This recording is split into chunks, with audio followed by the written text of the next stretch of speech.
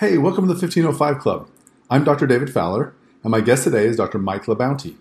This is an episode that you're going to want to be ready to take notes. Dr. LaBounty works in Des Moines, Iowa. He's worked extensively with GMI, but he's now teaching his own program, which we'll tell you more about at the end of this episode. In particular, he's done extensive work with the sacrum, and that's what we're going to be talking to him about today. I promise you today's episode will have you thinking about the sacrum in ways you've never thought about it before. So without any further ado, Dr. Mike LaBounty.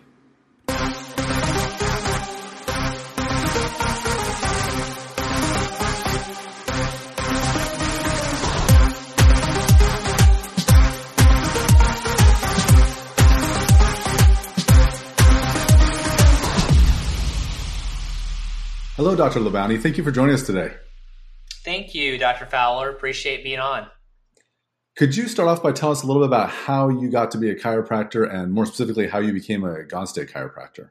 Yeah, you bet. So I graduated in 2006, October, but it was really that late summer.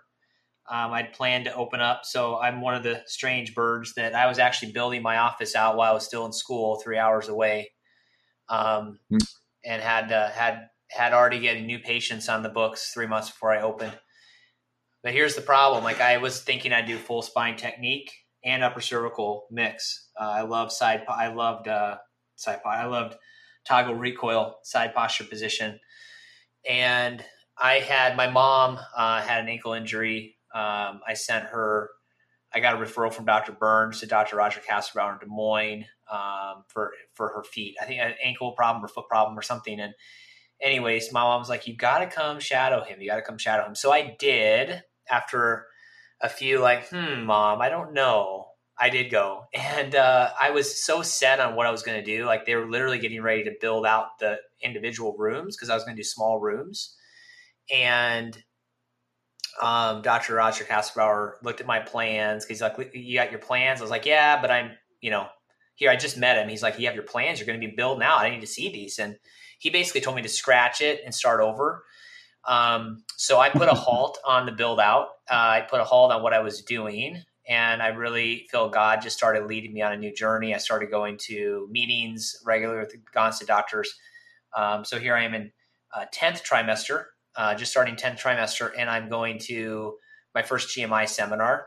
And that's, led through now 15 years of GMI seminars and teaching and that type of thing. And it's just been a blessing to have a group that embodies really what I consider one of the most important aspects of health, the nervous system. And I'd say the most important, but I think God would just say, his creation is the most important. So I just love the nervous system. I love chiropractic, but I love the specificity that I learned with the GMI group. And so I rerouted my office and went to changing rooms and that form, and then had really built a really nice practice, and then moved here a few years ago to a larger facility. And we have a few docs in the office now and a full team, and we've added some nutritional practitioners to help facilitate healing in different levels on that, and just been really fun.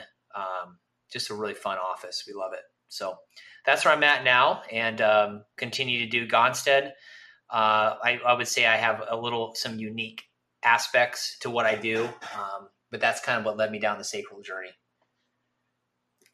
Yeah, that's great. That's great. So we're going to talk about the sacrum today. So let's kind of just, dive into that. We were talking ahead of time about the fact that we probably, with Gonstead technique, do more with the sacrum than most techniques, and especially when it comes to individual segments. So let's just cover the whole gamut of it. So I'll let you go ahead and start with however you want to start talking about the sacrum and how we should address it as its own unit.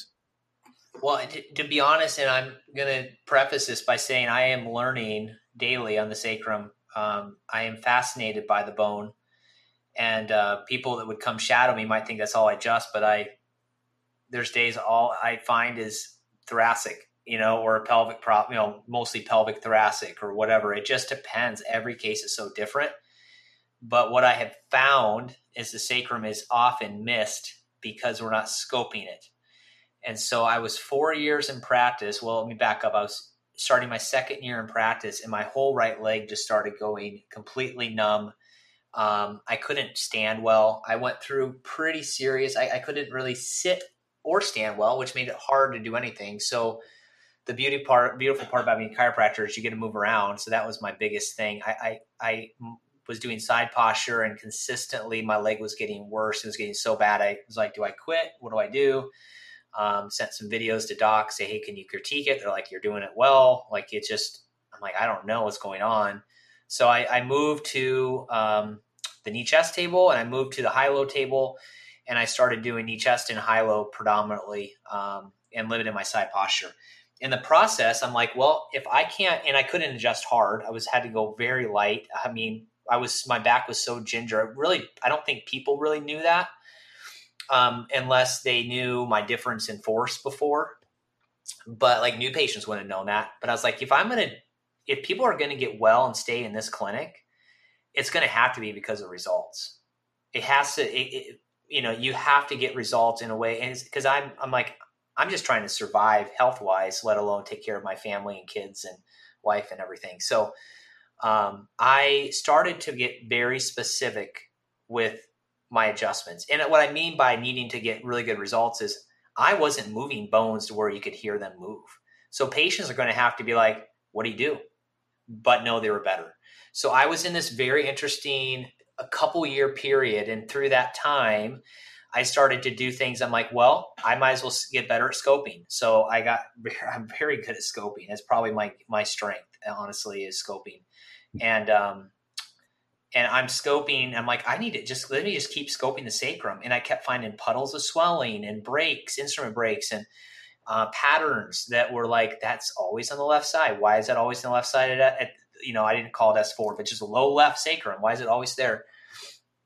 And then I started laying people on the high-low table and palpating their sacrum. I'm like, wait a minute, this S1 is right in the center, but S2 is over to the right. S3 is over to the left. S4 is in the center. S5 feels down low on the left.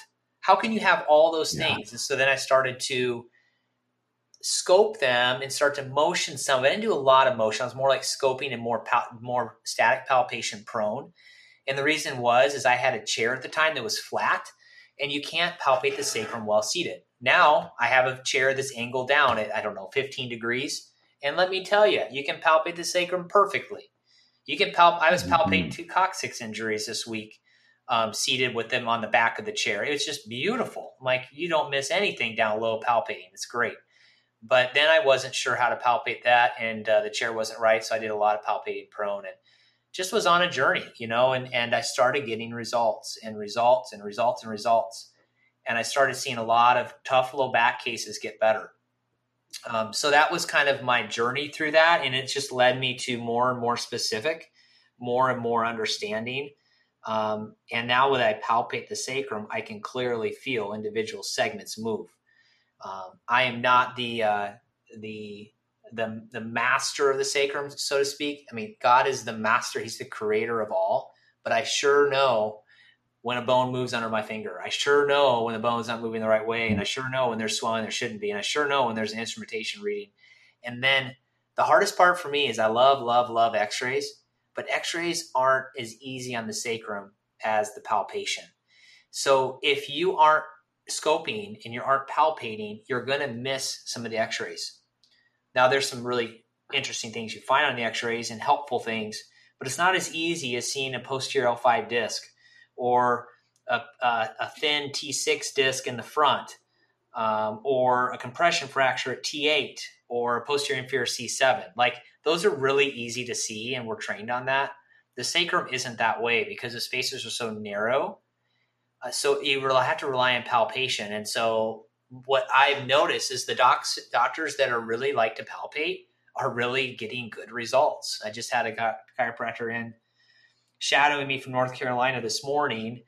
And she's like, you have no idea how many results I've gotten from. I mean, I can't even begin to tell you. And it was just like, wow, that's just neat to know. And she's a palpator. I had her palpate one of my patients with me, and she found the same problem. And so the left S3, and it went back to birth on a 28-year-old man. And that we were able to track back through the x-rays, because you could see how the sacrum didn't form correctly. It grew more on the right side. The left side was restricted. It caused left foot drop. arch drop, I should say, weak knee, just other things. So I'm just continuing to learn, have drafted in, literature on the sacrum and reworked, PowerPoints and things like that to teach on it. But it's a constant learning. But the key of keys is to have the right chair to palpate the sacrum and to take your time. Because if you don't do that, you're going to miss them. And I'm telling you, the other thing is scoping is different down there because there's puddles of swelling. So you have to actually make sure you get the skin pulled tight to scope that area. And so that's what I think.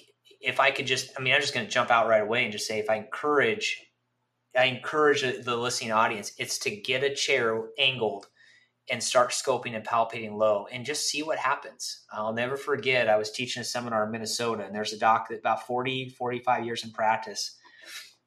He sat through, bless his heart, an 8-hour seminar, and I found at the end, he's like, I didn't even want to be there. And it's like, and he goes, but once I started palpating the sacrum, let me back up. Let me back up. So 8 hours seminar, people are afterwards asking questions after questions.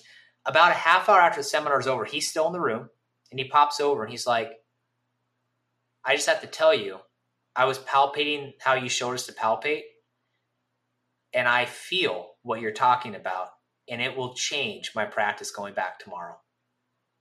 And he's, this guy's practiced with, he learned under Dr. Troxel. And I think actually he trained with a little bit with Dr. Gonstead, because this would have been, I don't know my facts on that exactly, but he's been around the Gonstead group a long, long time. And he was like, wait a minute. And that's the reality is you really do have to know how to palpate this thing and take your time. And static palpation isn't enough. It needs to be motion palpation.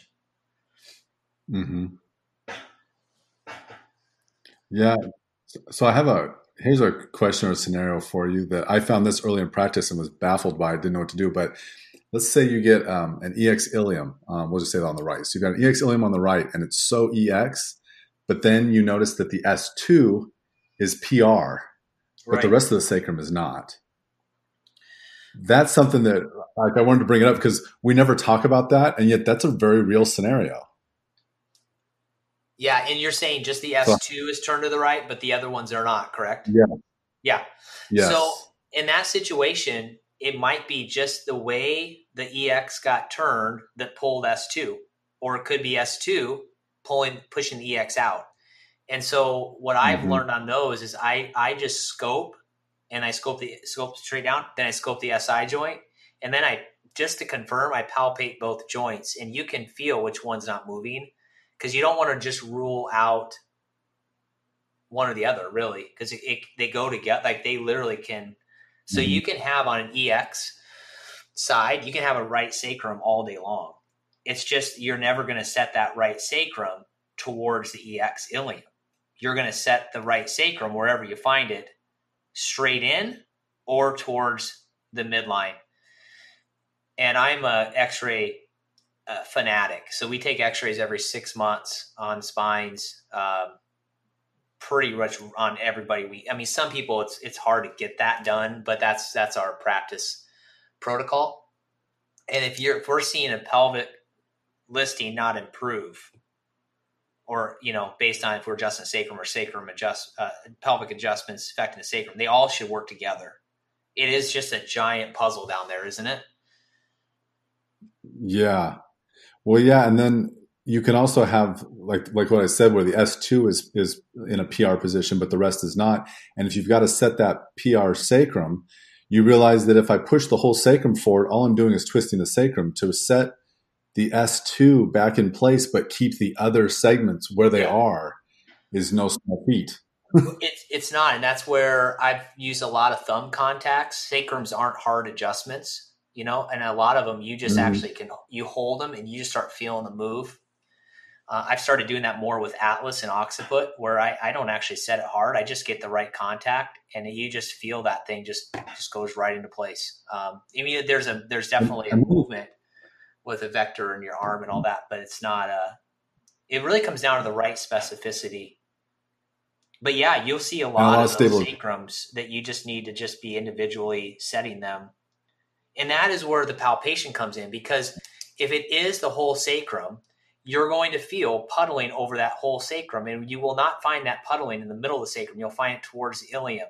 So if you are setting like, I'm setting a rotated sacrum, sure, you're going to have swelling across that whole SI joint. However, this is where I'm like, they're like, oh, just set the rotate. Yep. But that's actually, out of all my sacral work, that's probably the least adjusted thing I do on sacrum is a classic rotated sacrum. I will do something like right S3, set to ilium. Right S3, set straight in. Right S3, set to midline. It's very specific with even angles like counterclockwise torque, clockwise torque.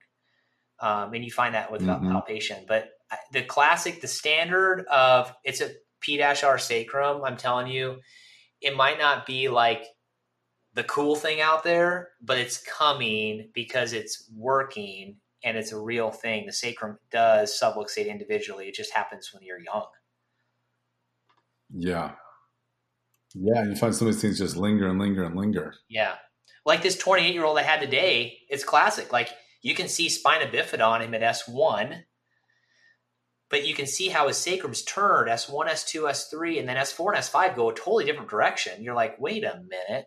But you can see where the originality of it all started, and then the rest of the sacrum just kind of bent around that problem to create stability, really.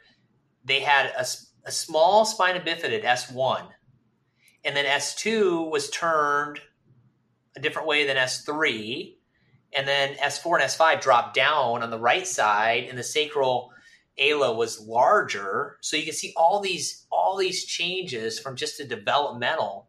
So that was probably in womb, and so I'm like, wow, that was an interesting one today.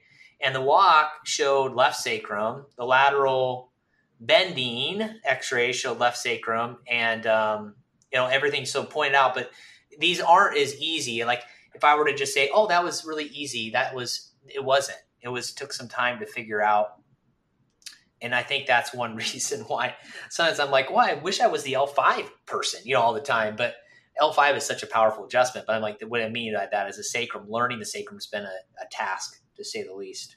And it's a consistent thing. And I want more, I just continuously want feedback and thoughts. And I want to help grow this thing to the next level. And I know our team at the office, we're all really honed in on learning it.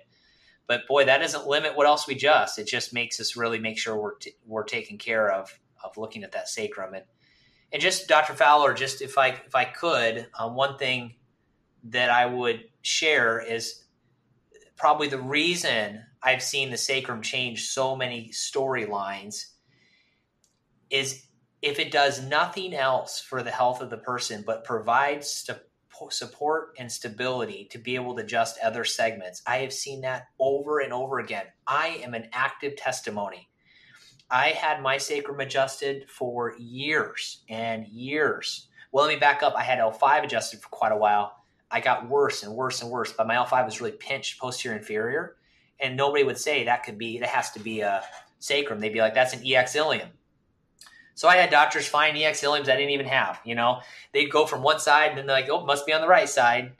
I never got better. And it wasn't until they went down to like an S5 that it started taking the pressure off of L5. But it's taken me, no kidding here, like years, probably 7 or 8 years to where it's ready to start adjusting lumbars and getting them to hold. I had one of my first ones in a while last night. And I'm like, oh, because otherwise it actually irritates my back like dramatically if I get a lumbar adjusted negatively.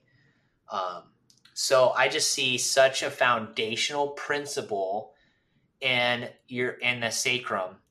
And it's not for everybody. Some people, the sacrum never was injured. Look, I fell a bunch. I know I fell a bunch. I also had other health issues, just weakness in my legs and stuff growing up and some other things going on. And so I know like my sacrum was an issue early on. And of course, everything I got adjusted all the way through chiropractic school and before school, because I was going to chiropractor, was my lumbars and my pelvis. Nobody touched my sacrum. My health got worse and worse and worse. And I think that's what broke it down my second year in practice to where I couldn't even walk and move, basically move. I couldn't hold my first two kids. I couldn't hold them. Like it was that much work to hold.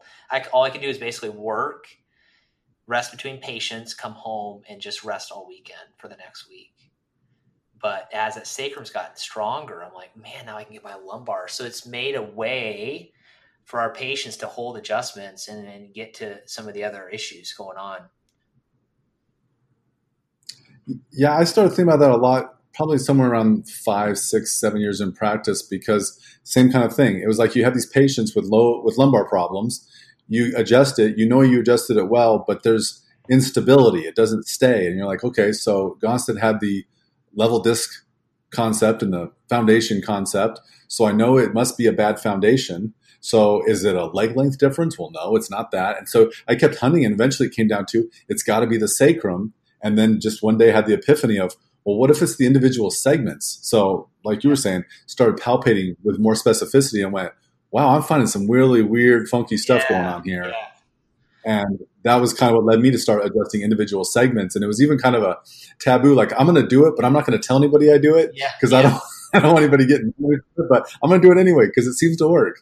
Oh man, I can tell you, sometimes I'm like, I wonder if any of the Gonstead people even like me right now. And I don't mean that in like totally negative, because you know what I mean? It's sometimes you're like, oh, I'm doing something that seems not, but I know Dr. Gonstead would have been palpating these things. And I also know that he was starting so many new things that who knows what he didn't even get a chance to get to. I can only imagine if he was alive today, we would be adjusting joints probably even different. Like I just think there'd be some things he'd be like, wait, what about this? What about this? What about this? And I never got a chance to meet him, but I do know that with the scope and with palpation with my hands, that's been my saving grace to be able to guide me on some of the darn toughest patients, but it's saving people from low back surgeries. And that I've got one right now who, golly, they did one surgery. They want to do another. Then the doctor's like, I don't think we can. His walk is horrible. He's 44 years old, and he literally antalgic lean both directions when he walks. It was his sacrum that I did first 3 visits in a row. Boom, boom, boom. And now I was on L5. Now L5's already starting to hold. I'm already on L4. And it's classic. Now this guy, he's not walking great yet, but he's smiling. He's chatting. He's talking about picking up a career again in music. And here he was on a huge work comp claim, and he got off of it, and somebody told him to come to our office. I'm like, I'm so glad he did. But if I hadn't started with the sacrum, those 3 visits, and it was very specific, it wasn't the same adjustment each time. That was the other thing. I'm like, it was this one, and then it was this one. So it's a little different. And what I do in office is usually people have a major sacral problem, meaning like once you clear it up, there is one major. And I note that in their file just so I can remember if I, going back to it down the road, because it's not as obvious on x-ray. So then I like to, when I palpate it, just keep that in your file. Mm-hmm. Yeah. So like you mentioned kind of briefly, so with all the people who are getting spinal fusions and things like that, especially when they get low back, L5, L4, or L5 to the sacrum, do you find that a lot of times after doing that, they might develop a sacral segment subluxation as kind of the compensation for that new fusion? Well, or if it was even a little bit of an issue, it becomes a bigger issue. So, I think it just exacerbates a problem. But I do think the people, so I've had quite a few people that a spinal surgery they did really well with, not like the majority, but that they did really well with. I think that's a typical, like, hey, they were doing pretty good in their pelvis and sacrum. They needed that thing trimmed. And I'm not saying they couldn't have done chiropractic. I'm just saying like that was what medically they did. And it worked. Uh-huh. But why is low back surgery the least likely to work? It's because they're not taking into account the pelvis and sacrum. They don't look at people's walk. They don't even palpate. Yeah. They don't even feel for swelling. They look at one image. We do all these things. I mean, not to toot our own horns, but we should be paid. I mean, some of these cases, we should be paid $1,000 in adjustment. Yeah. Yeah. Yeah. Especially with all the training and the knowledge that goes into knowing which one to do. And as BJ used to say, not just knowing which one to do, but all the ones not to do. Right. When I'm thinking too, like Dr. Fowler, if I wouldn't charge $1,000 adjustment, but if they're charging 50 grand for surgery, what can we do in 50 adjustments? Bam, right. We got it. We could do far more and develop a relationship with the patient, which is even, I think, cooler because then they know who to trust and who to go to for help for their kids or whatever. Yeah. When it comes to the sacrum, do you ever have somebody where in the history alone, like they're explaining stuff through their history and you're thinking to yourself that neurologically that sounds like a sacrum, or symptomatology sounds like a sacrum, so that you're already thinking sacrum even before you've palpated or scoped or anything, but there's certain signs that really in the history just make you think that's got to be a sacrum problem? The biggest one is when both their feet hurt and they're young, or when I watch them stand and they stand with their feet kind of far apart, which can be a posterior inferior L5 or L4, but typically when they're young like that, they're locking in their lumbars just to hold them tight because their sacrum's so weak.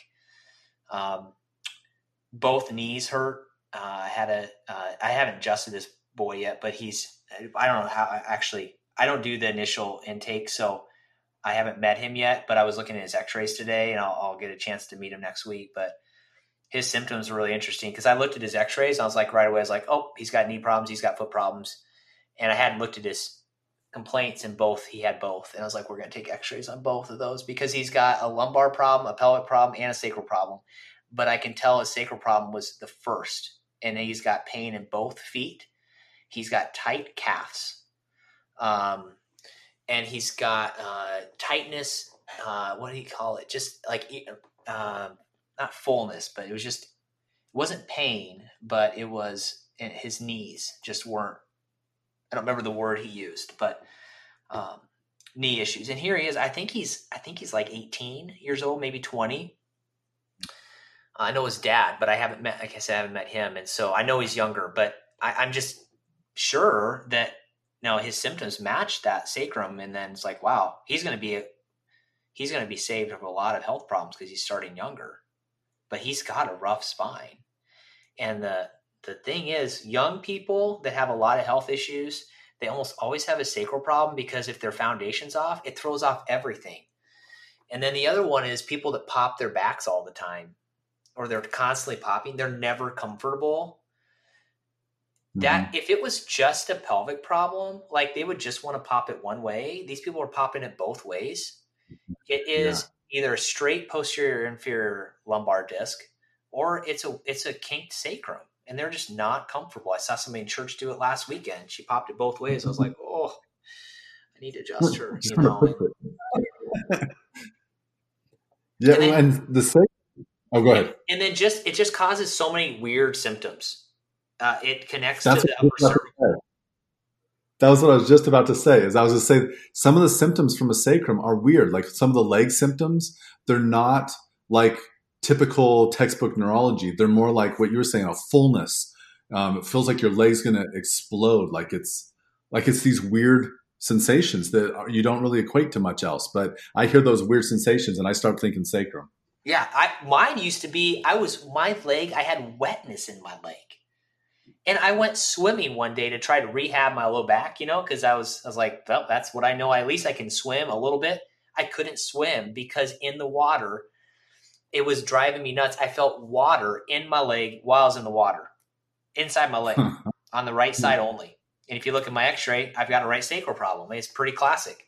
But the interesting thing is they would adjust my rotated sacrum. It never helped. It wasn't until they went straight in at S5, right off the spinous, or off the tubercle. And so I've seen very consistently that if they have a lumbar problem, whether it's a base posterior, a spondylolisthesis, typically it's like that or a medial disc. It's typically one of those, or just a swollen L5 disc. Not usually a very posterior inferior L5, because that typically still is either a low sacrum or pelvis. But the swelling of the disc, you're almost always adjusting the sacrum in the center or close to the center, or wherever you're at, you're adjusting it back to the center, because your adjustment is impacting L5. In my history, when they did mine towards my ilium, I got worse every single time. And when they do the markup analysis, it didn't show posterior body rotation. It actually, if you look close, it actually shows my spinuses actually turn to the right when it should be body right. Then you've got to think, oh, wait a minute, there's something else to it.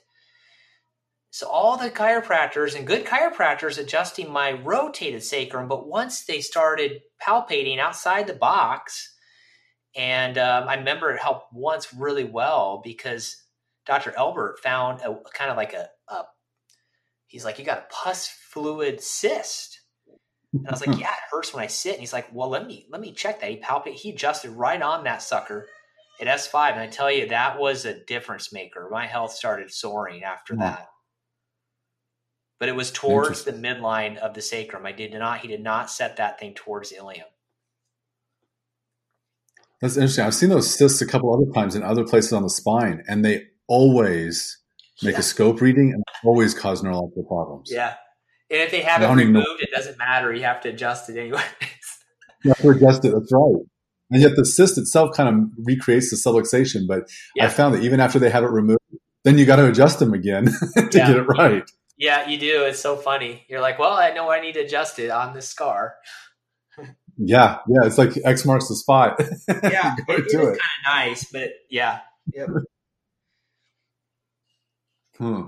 So let's talk a little bit about neurology of this too. So when it comes to the sacrum, do you equate any particular findings with things like nocturnal enuresis, or I don't know, I'd say even like autonomically through parasympathetic, wound healing, sleep, any of those kind of things? Do you equate those kind of things with it as well? The biggest, nocturnal, that's the bedwetting's been huge. But I would say the biggest change you get on it is people are tired. And the description, I just started telling people it's going to be like, and I get to know your patients, but you're super relaxed, or I say like you just had a glass or two or three of wine. So I tell them that so they know, go home, go home. Don't sit, rest, lay, stand, walk around, but just be. Trying to sit too much. But yeah, that's the biggest. Their whole bodies is like a reset. And once that reset happens, their other adjustments just take hold deeper. I had one this week where she came in this morning and she's like, I was so tired. You told me I'd be tired. I mean, I was like feeling good, she said.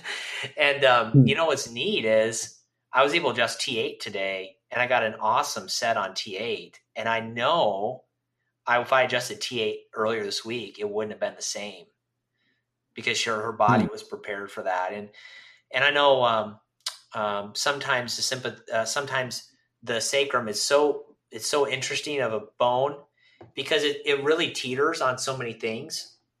So of course you've got the sacral nerves join the sciatic nerve. Of course you have that, and you have it affecting the legs, but you also have it impacting northward and how it relates to the anatomy of your lumbar spine, of your pelvis, of your gait. And so now you've got a hip change possibly, which you do get, that's going to affect possibly upper cervical, or rotational change that will affect upper cervical, or you don't often get a lean change. It's not as big of an adjustment for like fixing an antalgic lean. That's still usually a pelvis. It can be, but I don't see that as often. But a lot of like just unnervy twists in the back, you start seeing it unwind.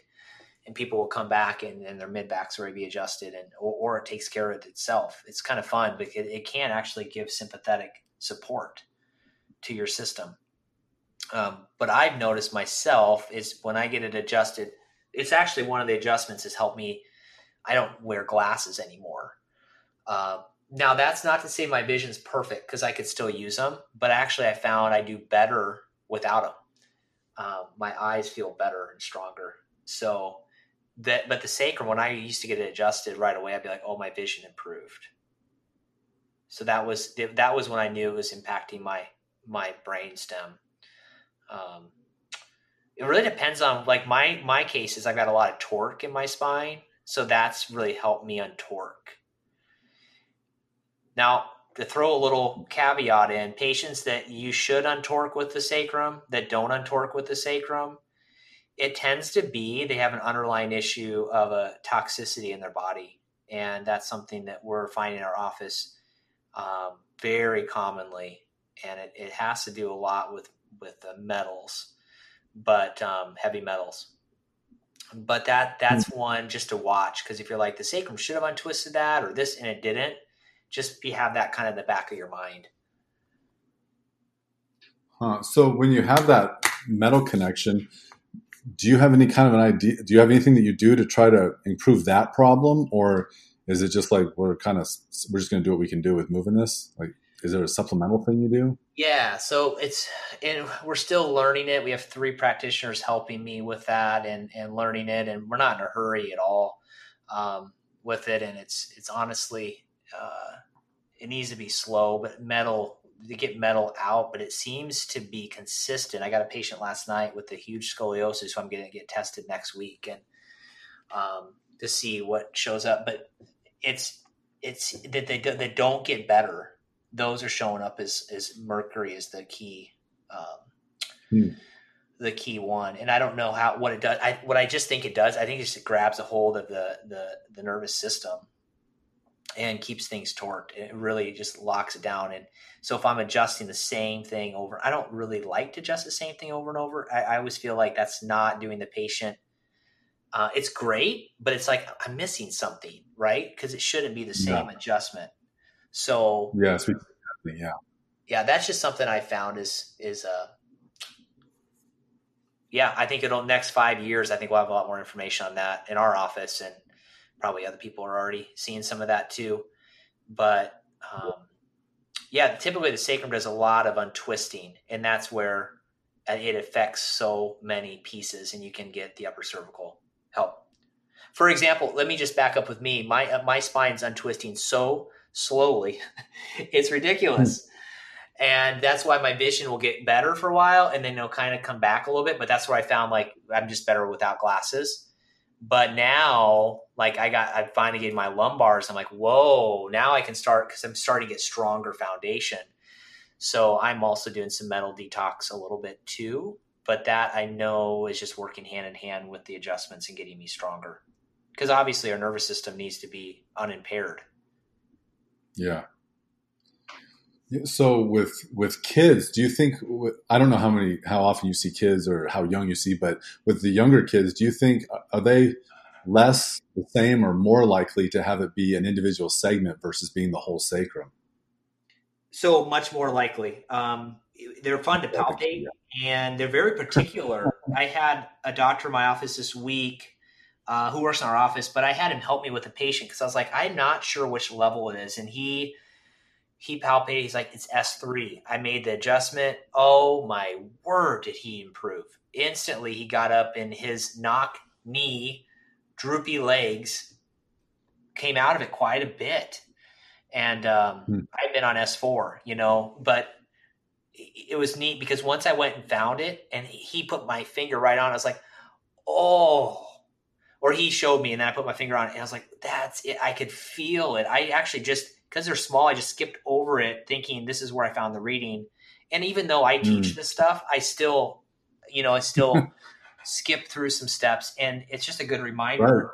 Right. I missed that on him, and now he's going to be doing great. But it's it's big difference, because if I adjusted that adult at S4, I think it would have helped his S3. but not this kid. He's like S3, Dr. Mike. He's not saying that, but Yeah. you could tell how happy he was. And it just, what you'll feel when you adjust him is you'll feel like a suction in a good way. Yeah. There's just this momentum in the body. It almost is like the whole body gets light. It's very interesting when it's a true sacral subluxation, kind of like you feel with an atlas where you're like, whoa, just stay there for a second. Like that just shifted your whole body. When it's an individual segment, it's much more like that because I think it was such a trivial injury. It affected one piece and everything around it's had to work around it. Whereas like a rotated sacrum where it's a whole level, a whole thing. I don't know. I just don't think, I don't know. They don't,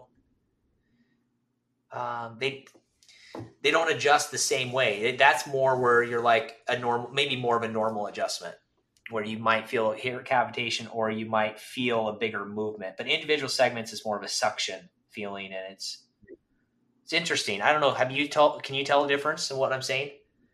Yeah, I know exactly what you're saying, especially on kids.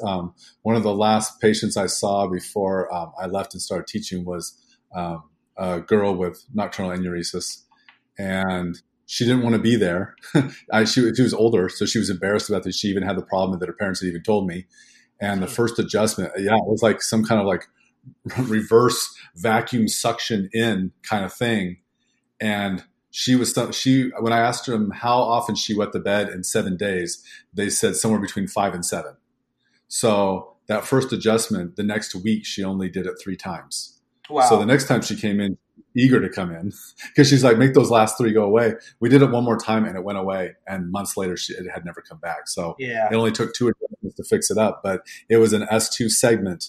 And it was, I could find the S2, but what I got on the second one that I think really helped fix it out is on the first one, I was close on my vector. On the second one, I was really able to get the vector like spot on. And as soon as it moved, I knew I had it and I was like, she's going to get better. Oh, it's such a good feeling. And then you just made me want to go back to work again. Yeah, it does, doesn't it? Oh. You change a life. Yeah, it's so good. I love that, Dr. Fowler. Thanks for sharing. And there's no telling what things that person might suffer. I mean, she's only 11. Those things in the future she could potentially develop, especially for a girl like that when puberty comes rolling along and 16, 17, 18 hormones are doing their thing. What kind of things could she potentially suddenly find herself in that are not even going to be part of her life? Skin issues seem to be a big deal. I had 2 sacral problems of teenage boys today. And one of them actually I worked on years ago with bedwetting, and he got better, quit coming in. But, when we take his x-rays, he's still got sacral segments that aren't fusing correctly. But we were able to they look better. Although he's bigger, so it's definitely a different x-ray. But those are big deals. It doesn't mean, by the way, because you see sacral segmentation, it doesn't look correct. It doesn't mean you need to adjust it, because sometimes you'll get a case where something else will help it. And so I just want to make sure people kind of think that through. But skin seems to be a big deal. A lot of knee problems. And if they're real segmented, they will tend to, like this one boy, he kind of walks forward a little bit. So he's got more strain on his tibial tuberosities. So he's got Osgood Schlatters. Actually, I think both boys do. Yeah. Definitely knee issues. Sacral issues seem to really impact L5 through L3. And so you just think neurology from that point is the big ones. And I know as a kid I had tons and tons. And just on that thought too, I had that major rotation I had as a kid, and guess what? I had acne, crazy acne. I stopped growing. My right leg stopped growing.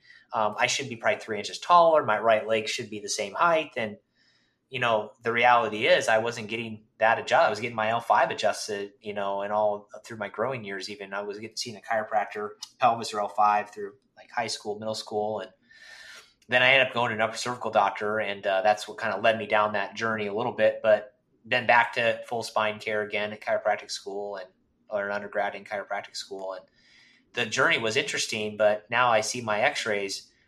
So I had rotation, and in T9, it kinks the other way.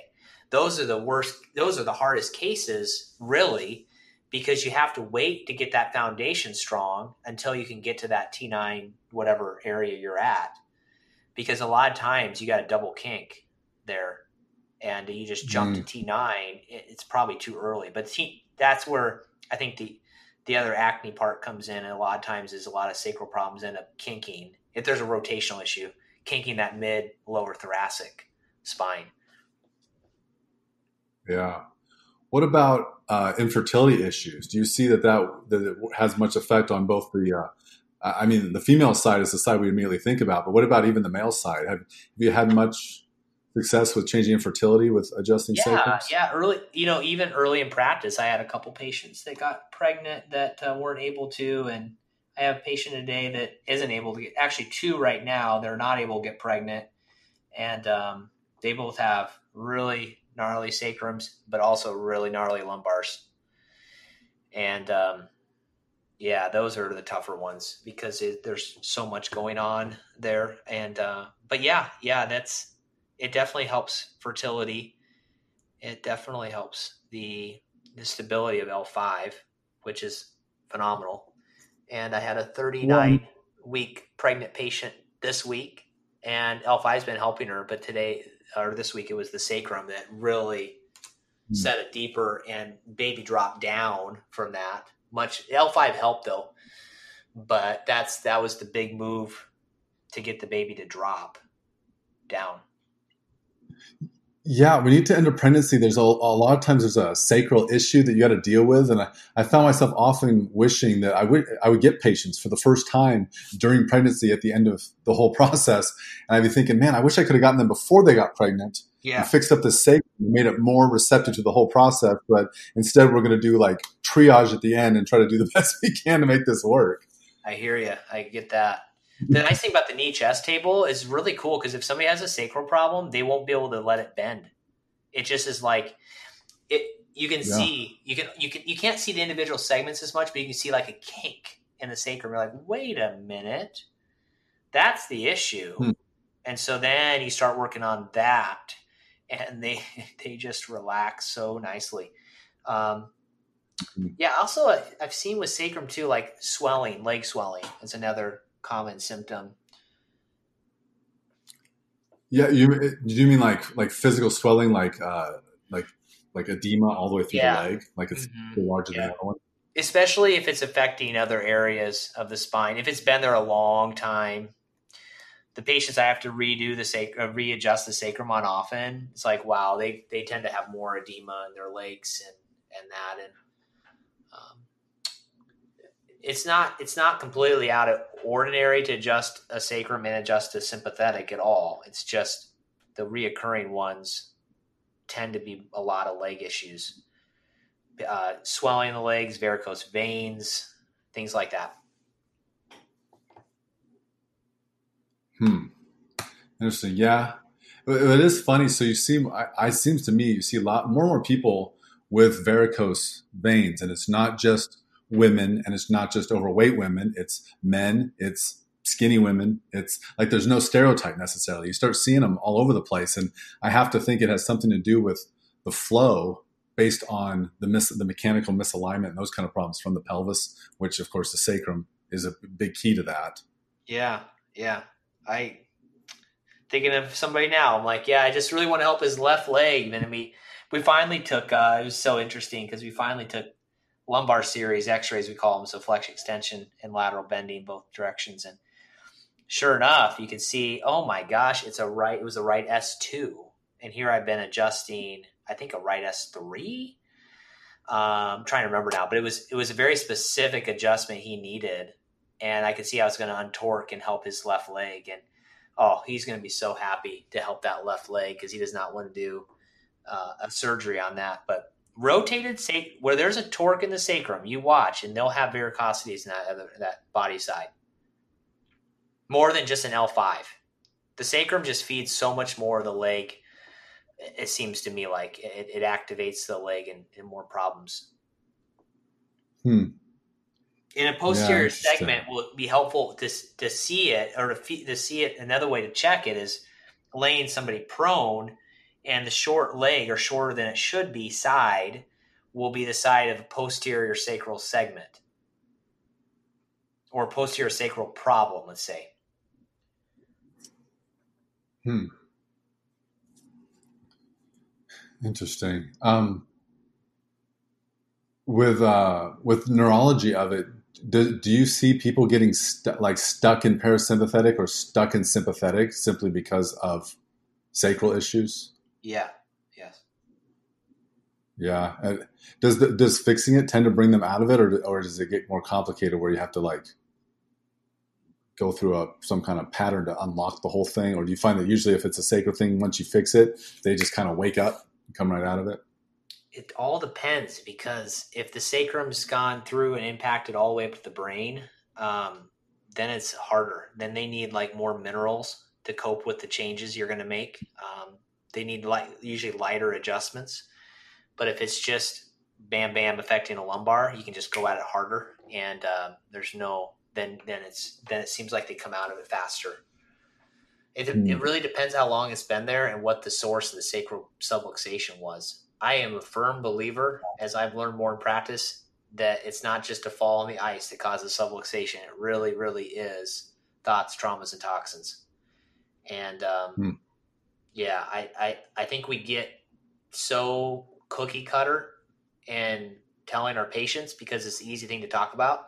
But how many people want to talk about their thought patterns? Oh my, and not many, you know.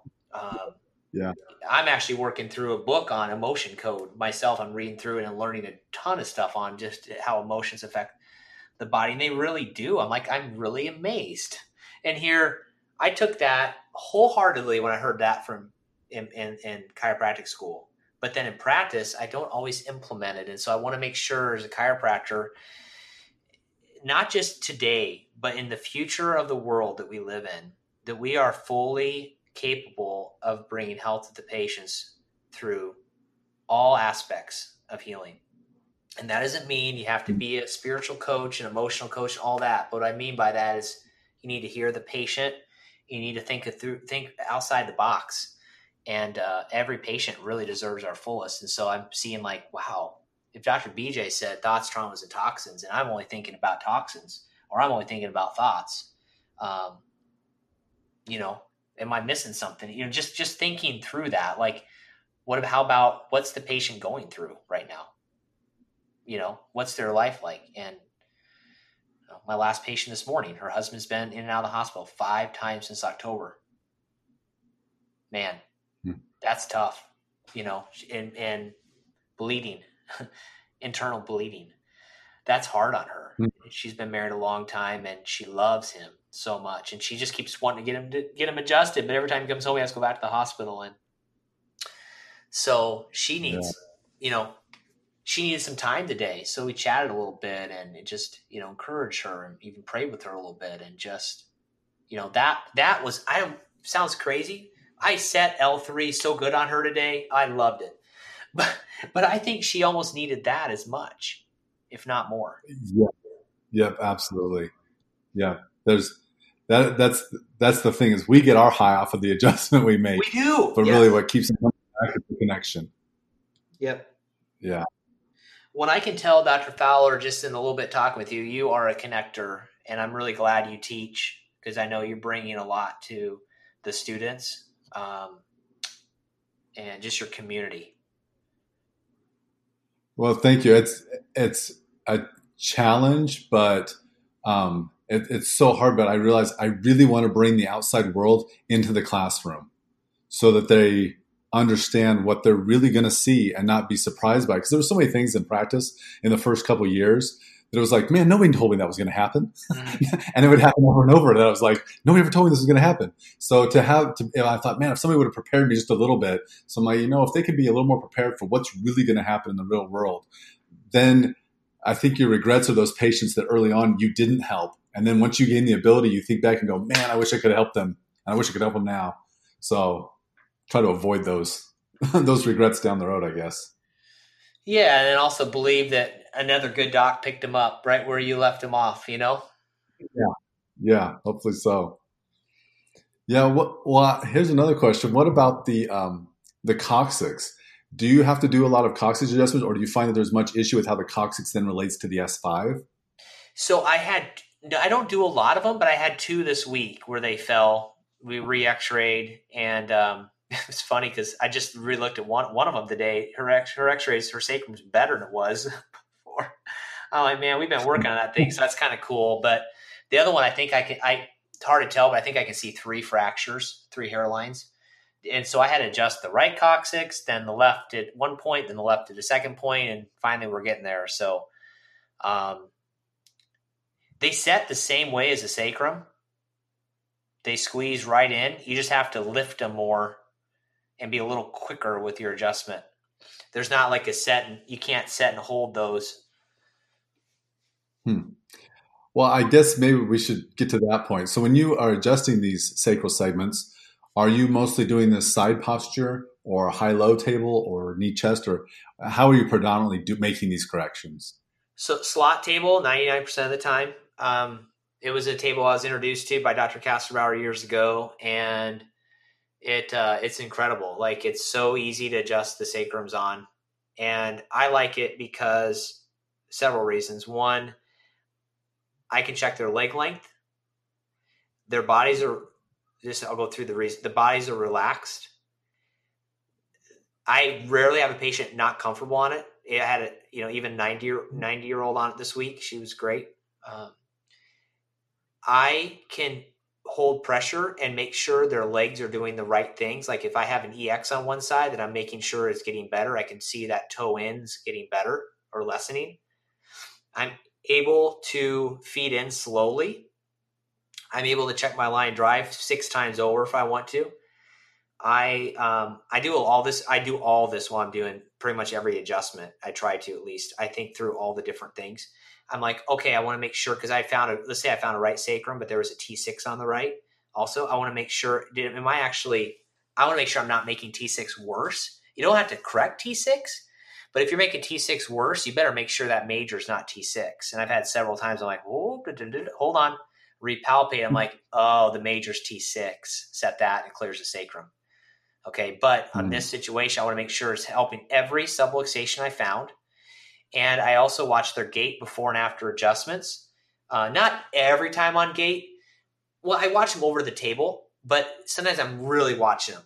And then that helps me make sure I got the correct adjustment, post adjustment. Then I post scope my patients. So I have kind of a whole setup of everything that I do. And the slot table does it for 98% of them. A couple times I put people on the knee chest for sacrums, but often, if they're pregnant, obviously I do that. But or 18, 19 weeks plus pregnant, I do the knee chest usually.